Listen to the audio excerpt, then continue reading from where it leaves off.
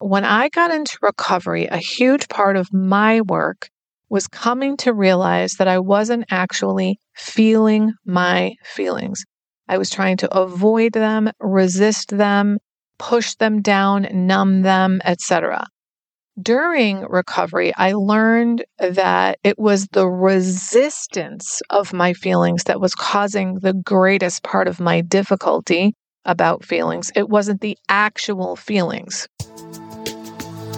Hi, I'm Barb Nangle. I want to welcome you to my podcast, Fragmented to Whole, Life Lessons from 12-Step Recovery, where I help people heal their emotional, psychological, and spiritual wounds and make deep, lasting changes in their lives. I'm the founder and CEO of Higher Power Coaching and Consulting. I'm a boundaries coach who specializes in helping women who are focused on what others are thinking and doing and neglect themselves in the process. And I have coached hundreds of people on how to build healthy boundaries using my exclusive Build framework. On this podcast, I share my experience, strength, and hope from recovery. I don't support or endorse any particular 12-step recovery fellowship, and I don't claim to speak for any particular 12-step fellowship. I also don't believe that 12-step recovery is the only way to recover. You might need additional help. I'm an avid beachcomber who collects sea glass, shells, wood, and stones. I am a formerly closeted fan of the Hallmark Channel, especially the Christmas movies. Hello, Christmas in July. I wear fingerless gloves from September to June because my hands are always cold, so I have about 15 pairs. And I get a huge kick out of counting how many days, weeks, and months there are until my birthday or Christmas at completely random times of the year. My hope is that you'll find my words concretely helpful in improving your life, whether you're in recovery or not. If you like what you've heard on this episode, please screenshot it and share it on your social media and tag me at Higher Power Coaching.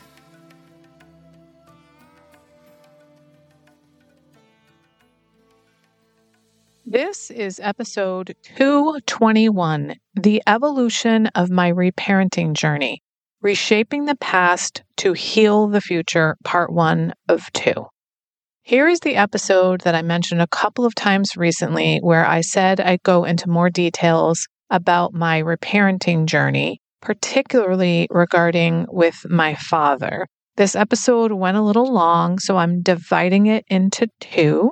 If you haven't already listened to episodes 181 and 212, where I introduce my reparenting journey, you really need to listen to those before you listen to this one because you won't know what the fuck I'm talking about.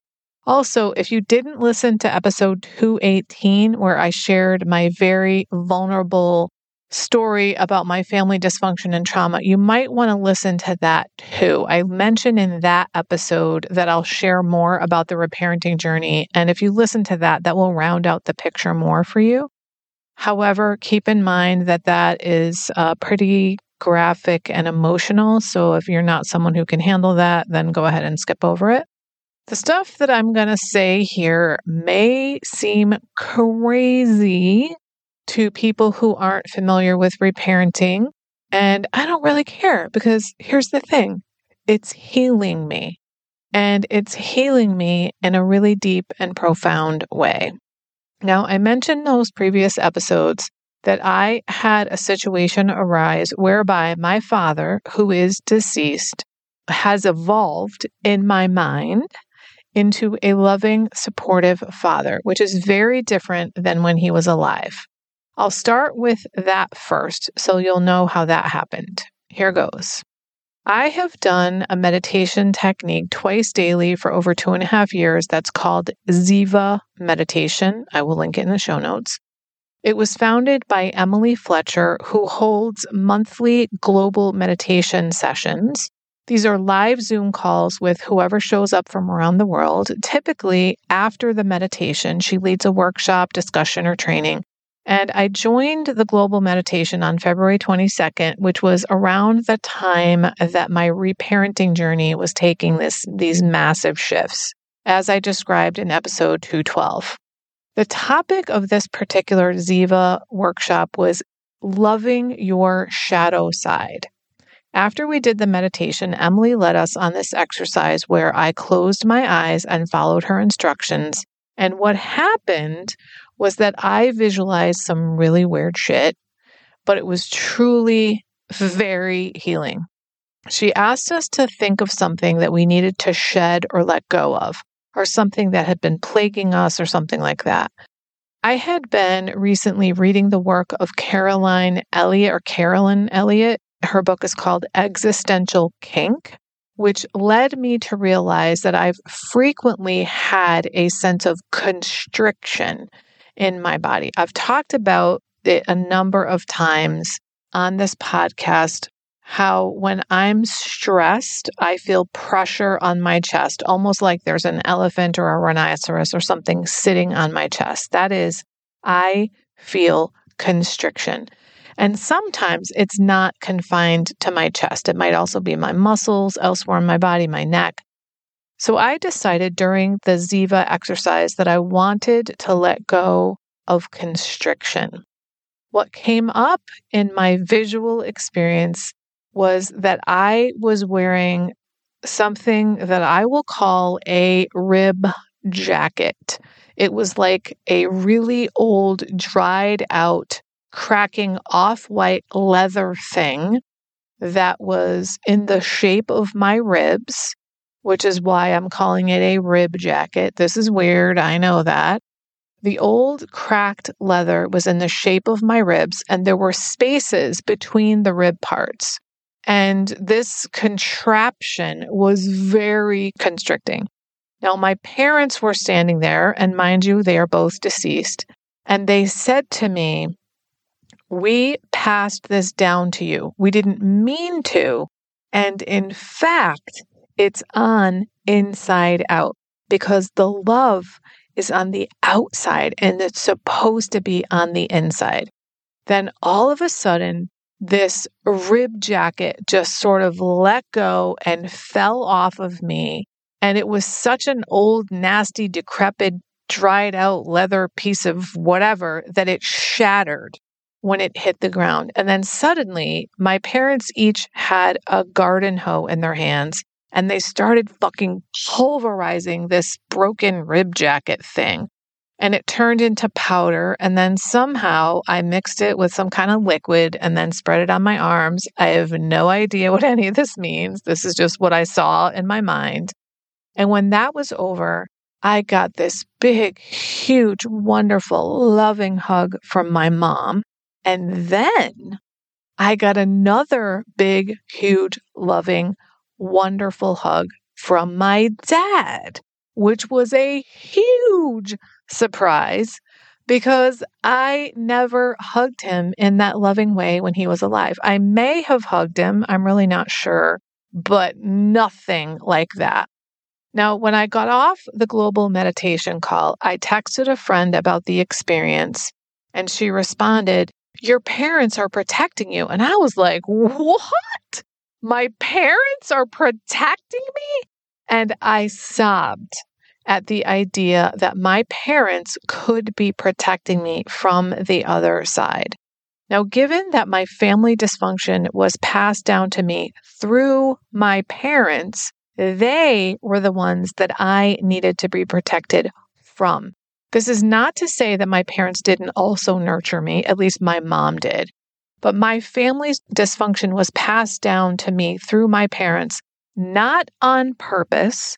They only could give away what they had. But the people from whom I needed to be protected were my parents. And I thought about it and I was like, well, wait a minute. If I could choose between being protected by my parents while they were alive on earth versus being protected by them from the other side after death, I pick that because that's probably eternal. The idea that I could be getting protection from my parents on the other side was just mind-blowing to me. Later that week, on February 26th, I was doing my normal morning daily readings. And for some reason this day, I was doing it downstairs in my living room, whereas I normally do it in my bed. And that particular morning's daily reading from the ACA reader, Strengthening My Recovery, had a line in it that said, "A man without arms can't hug you." And it struck me in this really deep way that it had never struck me in all the years I've read it before. This phrase penetrated me on a deep level that my father literally could not give me what he didn't have. Now, I knew that intellectually for as long as I can remember. And during my ACA journey through the 12 steps, I internalized that emotionally, that he couldn't give me what he didn't have. He grew up in dysfunction, and his parents grew up in dysfunction, and so on. And he literally did the best he could, which, by the way, wasn't good enough. But for some reason on this day, that reading really struck me, and I started fucking sobbing. And when I started crying, I put my hands over my eyes, and then all of a sudden I was experiencing this visualization. It just sort of happened. I didn't plan it. In it, I encountered the same version of my dad that I had a few days earlier during the Ziva Global Meditation, where he was this loving, supportive dad. He told me that he was sorry for all the things he'd done and that he was going to continue to protect me from heaven. Now, at some point during this exchange, I had this realization, you have to give up your family to make money. And he said, no, you don't. And the tension I had and the ball in my stomach melted. Now, the reason that probably came up is twofold. One, a lot of the issues I'd been working on in that time period had to do with money and finances and scarcity mentality. That's part of the constriction that I mentioned. And two, my dad opened up his pharmacy when I was 8 years old and essentially was no longer part of our family. He worked 7 days a week, about 360 days a year for years. So he essentially gave up his family for money. Now, moments after I came out of that visualization, my sweetheart Chuck came downstairs and I said, I am having a really tough morning. I told him what had just happened. And then I said, after you've had your breakfast, can we go back upstairs and lay in bed and have you hold me while I cry? And he said, absolutely.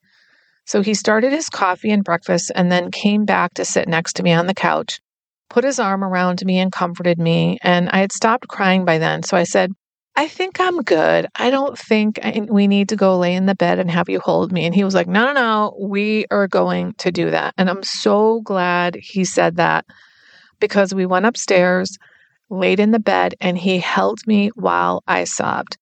It was just unbelievable how healing and loving and incredible that was. I have never done that with any other man. And I never felt comfortable being that vulnerable with a man before. And it was really, really healing. Now, the very next night, I went to my loving parent guidebook group. And one of my fellow travelers said something about how she had been soothing her feelings rather than feeling her feelings. And I was like, whoa, wait a minute. I think there's something there for me. I think I've been soothing my feelings lately rather than feeling them. So I'm going to put a pin in that for a moment and say that when I got into recovery, a huge part of my work was coming to realize that I wasn't actually feeling my feelings. I was trying to avoid them, resist them, push them down, numb them, etc. During recovery, I learned that it was the resistance of my feelings that was causing the greatest part of my difficulty about feelings. It wasn't the actual feelings. If you think about feelings, they're energy. Energy in motion, emotion. An enormous amount of energy is required to resist emotions. And if you resist your feelings for years on end, like I did, that's an enormous amount of energy that's required to keep doing that, which in part explains the level of constriction that I often felt because I was trying to resist feelings. I learned in recovery that when I express the feelings, I allow them to flow through me, they dissipate rather quickly. I've heard a number of times in the last couple years that it's something like 90 seconds to metabolize a feeling. All right, back to soothing my feelings versus feeling them. For me, that meant that I would have the feeling of pressure on my chest, and rather than trying to investigate and figure out what's going on here, what is this feeling I'm having, all I wanted to do was to be able to catch my breath. So I would do things like close my eyes, center myself, slow down my breathing, put my hand on my chest. It was all physiological for me. It was just about my body and being able to catch my breath. It wasn't at all about my emotions.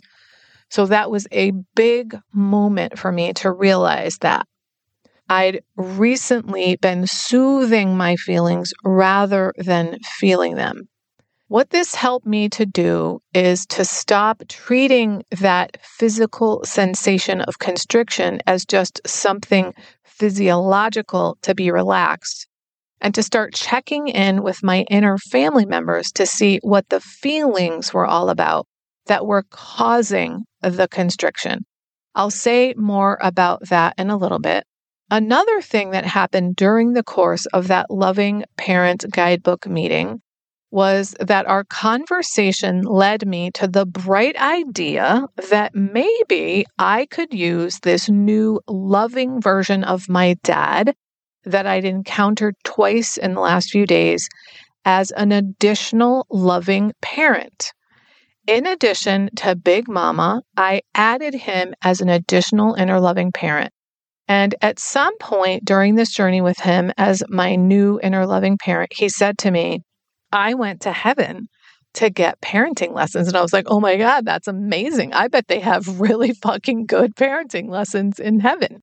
So this is a good point to stop since this has gone on pretty long. Be sure to tune into next week's episode where I will flesh out this story more fully and give you details about the work I did with this new inner loving dad that I've cultivated and how he helped me reshape my past, which has been so healing. If you're ready to finally have an enjoyable, relaxing summer doing things you really want to do, instead of always following other people's agendas, I have some openings for private clients right now. If you are really tired of saying yes to things you really don't want to do and being overly accommodating to others, this is for you. It's time to start accommodating yourself. Maybe you're dissatisfied with your relationships and overwhelmed with all kinds of difficult feelings because of your interactions with others. If you'd like to get your life in order before the summer hits, go to barbchat.net and sign up for a free 30-minute call with me about my private coaching so we can get started right away. That way, you'll be done by summer. This is for people who are finally ready to make deep, lasting changes in their relationship patterns, including their relationships with themselves, their partners, family, friends, and colleagues. Go to barbchat.net. If you like this podcast, and I'm guessing you did or you wouldn't still be listening, then you're gonna love the other things I have to offer. If you'd love pre-release podcast scripts and episodes before anyone else gets them, or if you'd love access to content from my private vault that I developed exclusively for my private clients, which is like having a work session with me without me actually being there, go to patreon.com/higherpowercoaching. There are 3 tiers ranging from as low as $4 up to $24 a month. You'll also love my weekly newsletter, Friday Fragments, which has content very similar to the podcast. You can check it out at fridayfragments.news. That's fridayfragments.news. Please like and subscribe to my podcast on your favorite podcast outlet. I'd also love it if you'd leave a review, which you can do either in the show notes or on Apple Podcasts. It really helps other people find my podcast so they can get the benefits you've gotten from listening. If someone came to mind when you listened to this particular episode, please share it with them. And my favorite place to hang out on social media is Instagram. I'm at Higher Power Coaching. Please DM me there. I'd love to hear what you got from this episode. I run group and private coaching programs on building healthy boundaries. Whether you need help with boundaries in your personal, professional, or romantic life, I can help. Head on over to barbchat.net, where you can hop onto my calendar for a free 30-minute Better Boundaries consultation. My ideal client is someone who is ripe for change. If that's you, I would love to work with you.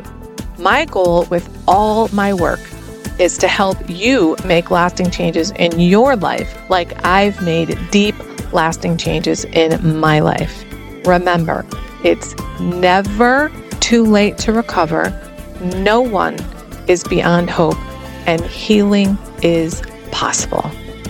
Thanks for listening.